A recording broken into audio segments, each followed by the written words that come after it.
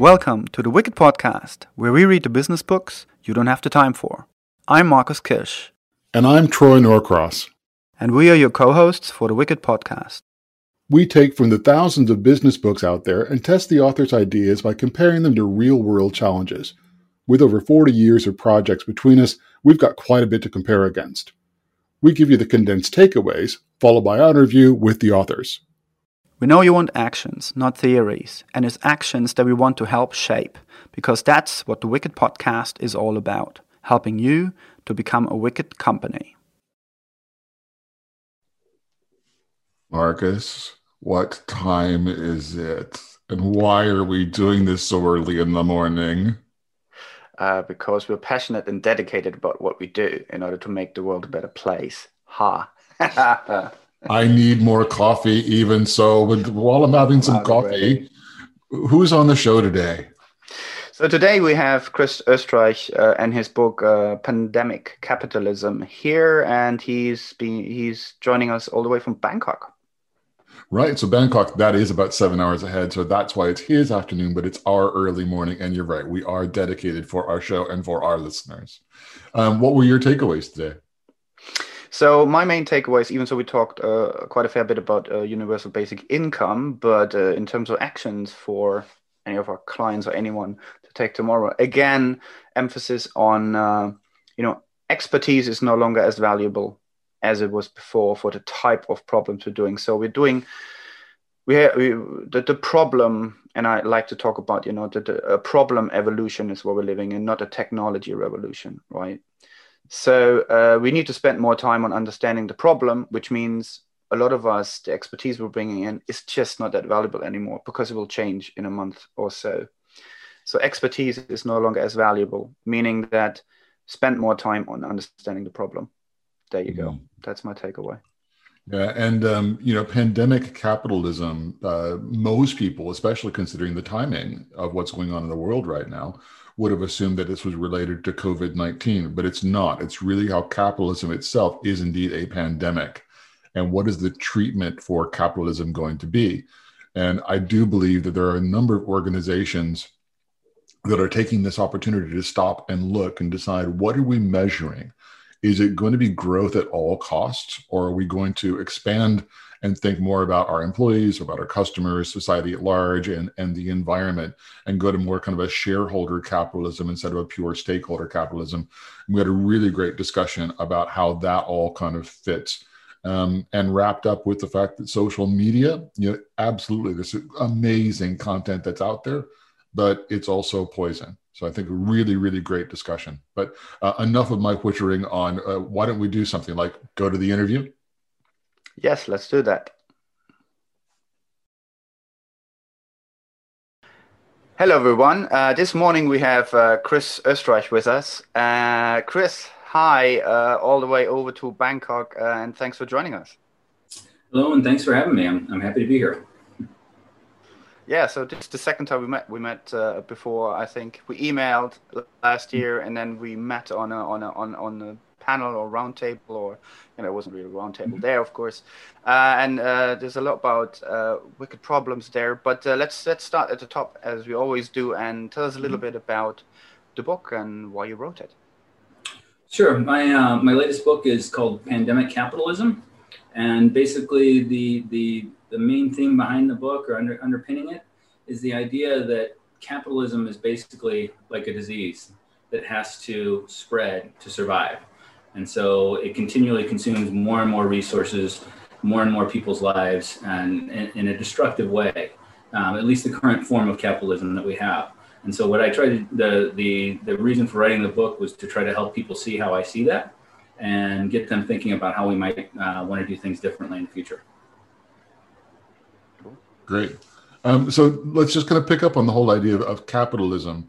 One of the topics that we talk about a lot, or at least I talk about a lot, is the difference between what we're in today, which I call shareholder capitalism, and stakeholder capitalism. And in stakeholder capitalism, I always think you need more than just the shareholder. You need to think about the employees and the customers, society at large, i.e. how you pay taxes as a company, and the environment. How do you separate those two, or is it all pandemic And is it all capitalism all the way? Well, but again, I can kind of come at this from two different ways. So I talked about this in my book a little bit about how what I suggested was, I know the idea of like going straight to like socialism is just terrifying for a lot of people. We've been raised with the idea of that's this horrible thing that's going to destroy all of our lives. So what I suggested in my book was basically a layer cake with a mix of socialism and capitalism, so that the socialism takes care of your basics. You get your home, you get your clothes and your food and all of your necessities. Everybody's necessities get taken care of. And then what you do with capitalism beyond that, I don't really care. You want to go and make profits out of whatever, as long as you're living within ecological limits. You're not destroying the environment by pursuing your business interests. Go for it. But I think that we need to pull back a little from the direction we've gone in the last 30 or 40 years. As far as shareholder capitalism, I guess I can plug the book that we're working on now. But my company, or my publishing company, Wicked Problems Collaborative, what we do is anthologies around different wicked problems. The one that we're working on right now is on the moment that we're in. It's called What Do We Do After the Pandemic? What I asked all of the co-authors to do is consider one system that we really needed to change, that we really needed to take it from what we're doing today or the way it is today and really make a big change and say, this is the one systems change that humanity needs that will really put us on a better path. And I've got a couple of chapters in that one that are around stakeholder capitalism and cooperativism and different things like that. So I think there are a lot of different things that my contributors shared there that we could look at. I'm all for lots of experiments. I believe in the idea of building a new thing. Don't fight the existing system. Go and show people a different way. Do lots of experiments. Find something that works better and build on that, and people will follow. So that's kind of that's what I think as far as an approach. But I definitely think that the stakeholder piece of it is just critical, because we're not there right now, and the problems, the outcomes are pretty obvious from that. Yeah. Very, very good thing about the experiments. We had an entire podcast that Marcus and I did just ourselves on how to do experiments. So whether that's in an organizational level or whether it's in new economic models, we totally support experiment. And if it doesn't work, that's okay. What did you learn from that? Yep. Picking up on the UBI. No, go ahead. You started to say.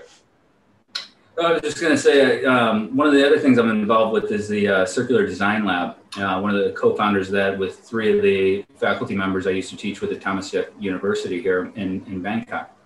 That's an experiment where we came together and between us, we had a lot of experience with facilitation, leading workshops, designing them, and systems thinking and human-centered design and all these kind of related areas.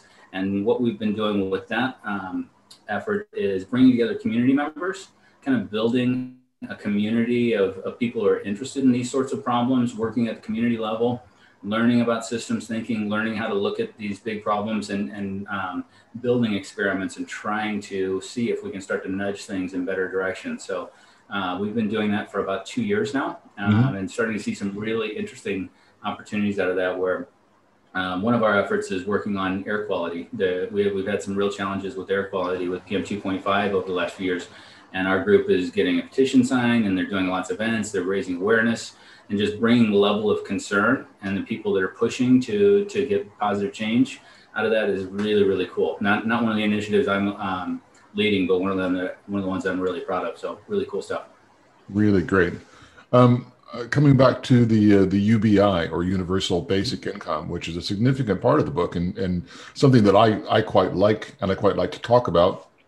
But I would say, if you're going to replace the concept of a job with UBI, as far as I'm concerned, you're only replacing half of what a job brings. You're replacing the money side. The other half is, so please tell me why I should get out of bed. How do you get a sense of purpose? So if UBI is the money part, how do you address the purpose problem? Well, first, I don't suppose a UBI will replace all of anyone's income. I think it was probably a portion that gives you kind of a shock absorber where if you lose your other incomes that you're not suddenly complete without income. But for most people, I'm guessing it's not going to be everything they need. But as far as purpose, I don't know. Maybe I'm wired differently than most, but I have so many things that I want to do to help with humanity and improve the way things are that I feel compelled to do. That I don't think it would be a problem. I mean, I'm sure there were people who would be just lay in bed going, "What do I do today?" But I think in general that if you had time to garden, to learn to bake, to help your neighbors, to learn to paint or play music. I mean, look at what we did in the beginning of the pandemic, where you saw all these really cool videos where people were spending time at home and they were doing all these really neat things that they never had time to do.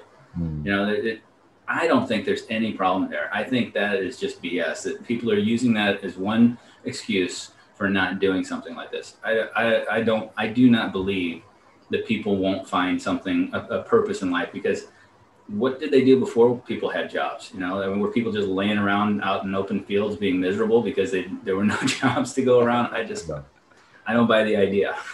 Back in the 80s, or 70s, really, when I was growing up, there were a couple of books about utopia. And a utopian society was where everything was fully automated and you didn't have to go to work. You didn't have to do anything. And you could pursue the arts. You could pursue more time with family. You could do all of those different things. And so I think it's a really interesting kind of aspect.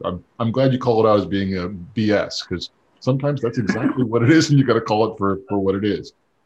Marcus, over to you.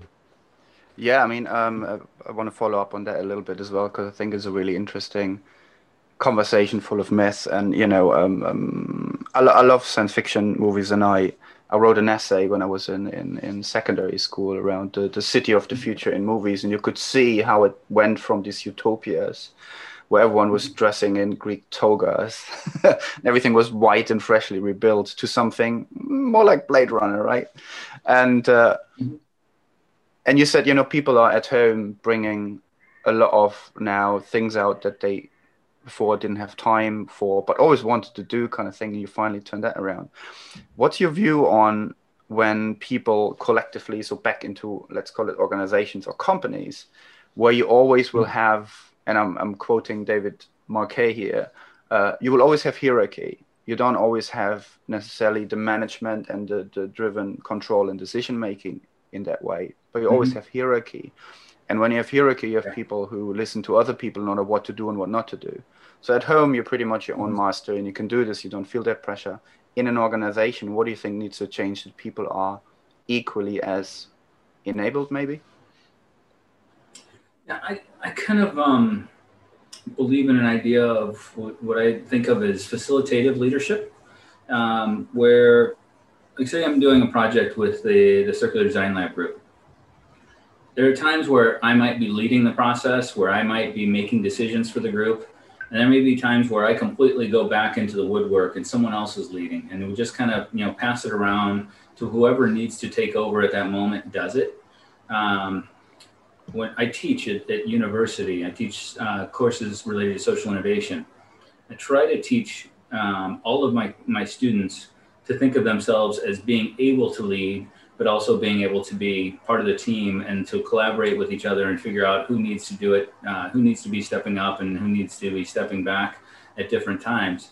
It's a very different model from what we see in like corporations and any kind of hierarchical organization. So I think that's probably a difficult model for large organizations to think about. But I think there was like Holarchy, I think was the name of it a few years back, that had a lot of people talking about it, but it tried to take away hierarchy, but then it added a lot of process. I kind of feel like if everyone knows where you're starting and where you're going and you agree on that, then who's leading becomes a lot less important, because you're already aligned and you don't, you know, someone may have to make decisions at some point, but if you can figure out, like if I'm on a big project, values and purpose, I think we always try to figure out what those are when we start, so that you have the starting point, you know, you're going there, and then how do we get there together as efficiently and as successfully as possible.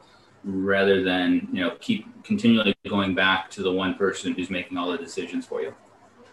I think that's a really, really, really great point, because I just started just about a month ago a new transformation project for an organization here in London, and it's the same thing, exactly what you're saying. So it's quite substantial, and it's a key effort to align, right, and to have agreement also often on language, and that gets me then into a question around practices, right? A lot of different practices have different languages that come with it.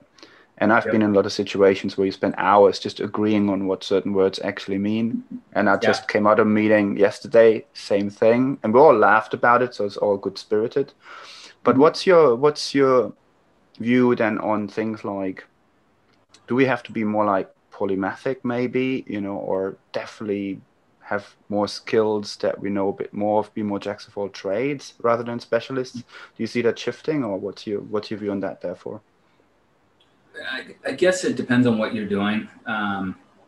I think being somewhat of a polymath, having different disciplines where you know a fair amount that you can bring to the table can be very beneficial, because you can look at things from different perspectives than someone who is just deep in one thing. I've seen a lot of people saying basically expertise is no longer valuable because it doesn't solve problems like it used to. But I think we're trying to solve different problems than we used to with expertise. So if you look at the Dave Snowden's Cynefin model, where you've got simple, complicated, complex, and chaotic.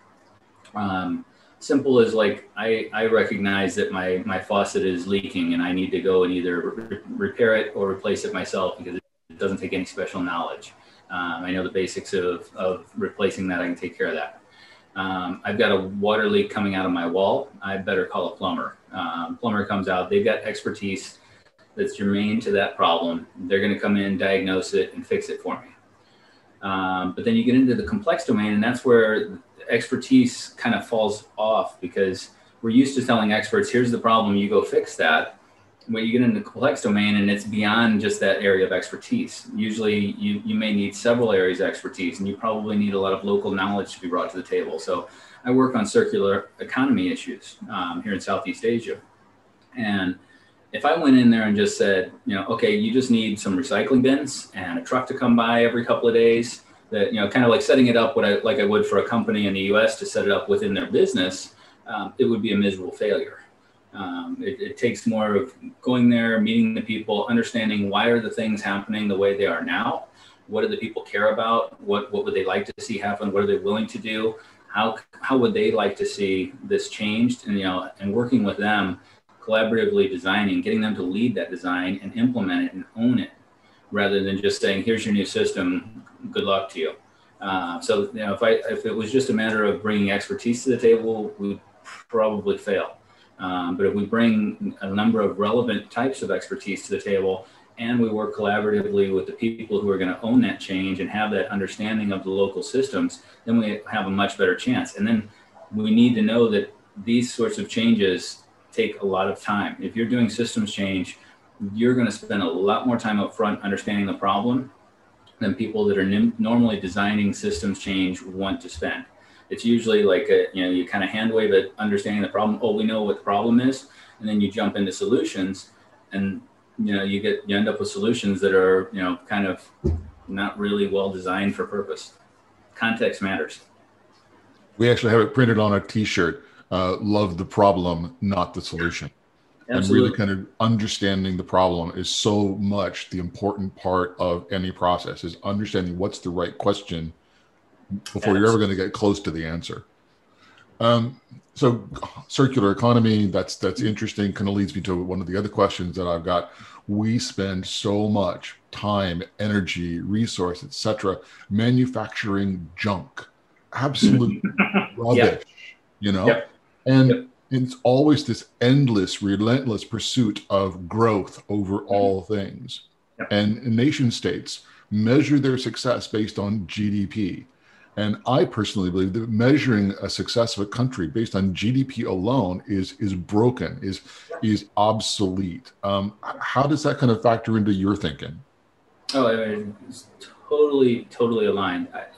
if you ask me, in the short term, humanity should be banning anything that is not a necessity. So kind of akin to how I think we ought to be dealing with the pandemic. Doing only anything that's non-essential.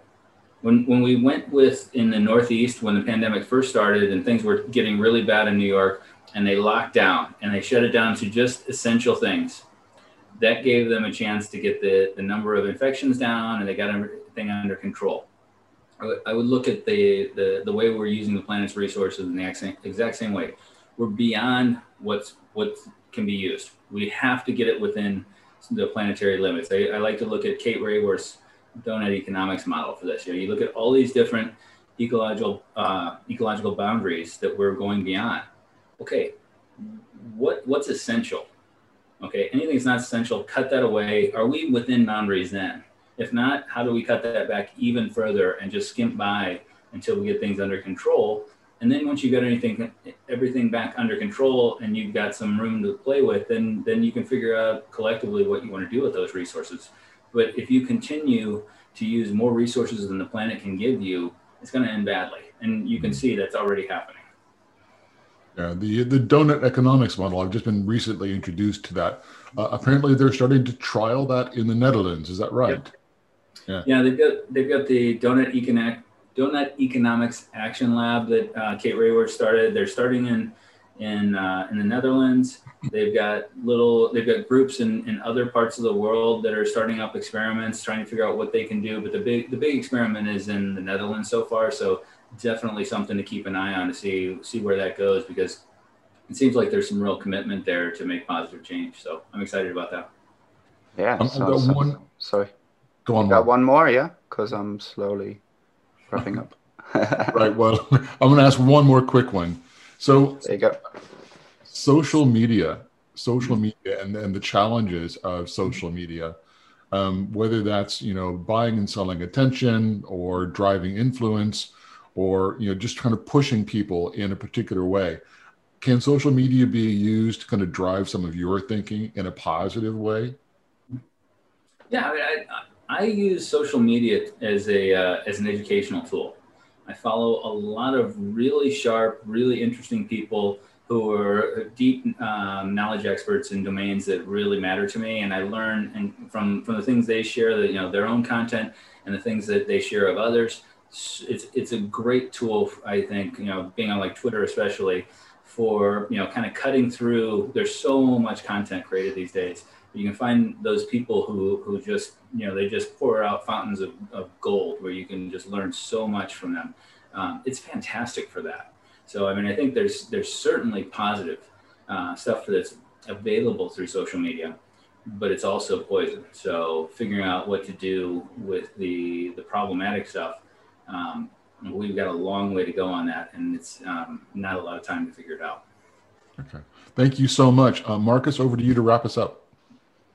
Yeah, I think it's great to hear. I think, especially when we started talking about that, talking to someone like you, and you're halfway around the planet, and I think the round table where we met gave me the same impression. The good thing is sitting for everyone who sits at home and looks at the screen and talks to their close proximity, is that there's so many people out there who I think are starting to madly shift how we look at things and actually doing something about it. For us, it feels more natural. For others, maybe not so. So I hope that, what we talked about today helps other people to go, hey, it's out there. It's already starting. You're not alone. And let's just tap into these things. And as you said, the internet is a great way to tap into this. Mm-hmm. Just our podcasts. And therefore, I'll thank you, Chris, for today, for your time, for your insights, and a great chat. And thank you very much for being with us. Thank you guys for having me on. This was a pleasure. I really appreciate it. Cheers. You've been listening to The Wicked Podcast with co-host Marcus Kirsch and me, Troy Norcross. Please subscribe on Podomatic, iTunes, or Spotify. You can find all relevant links in the show notes. Please tell us your thoughts in the comment section and let us know about any books for future episodes. You can also get in touch with us directly on Twitter on @WickedAndBeyond or @Troy_Norcross. Also, learn more about the Wicked Company book and the Wicked Company project at wickedcompany.com.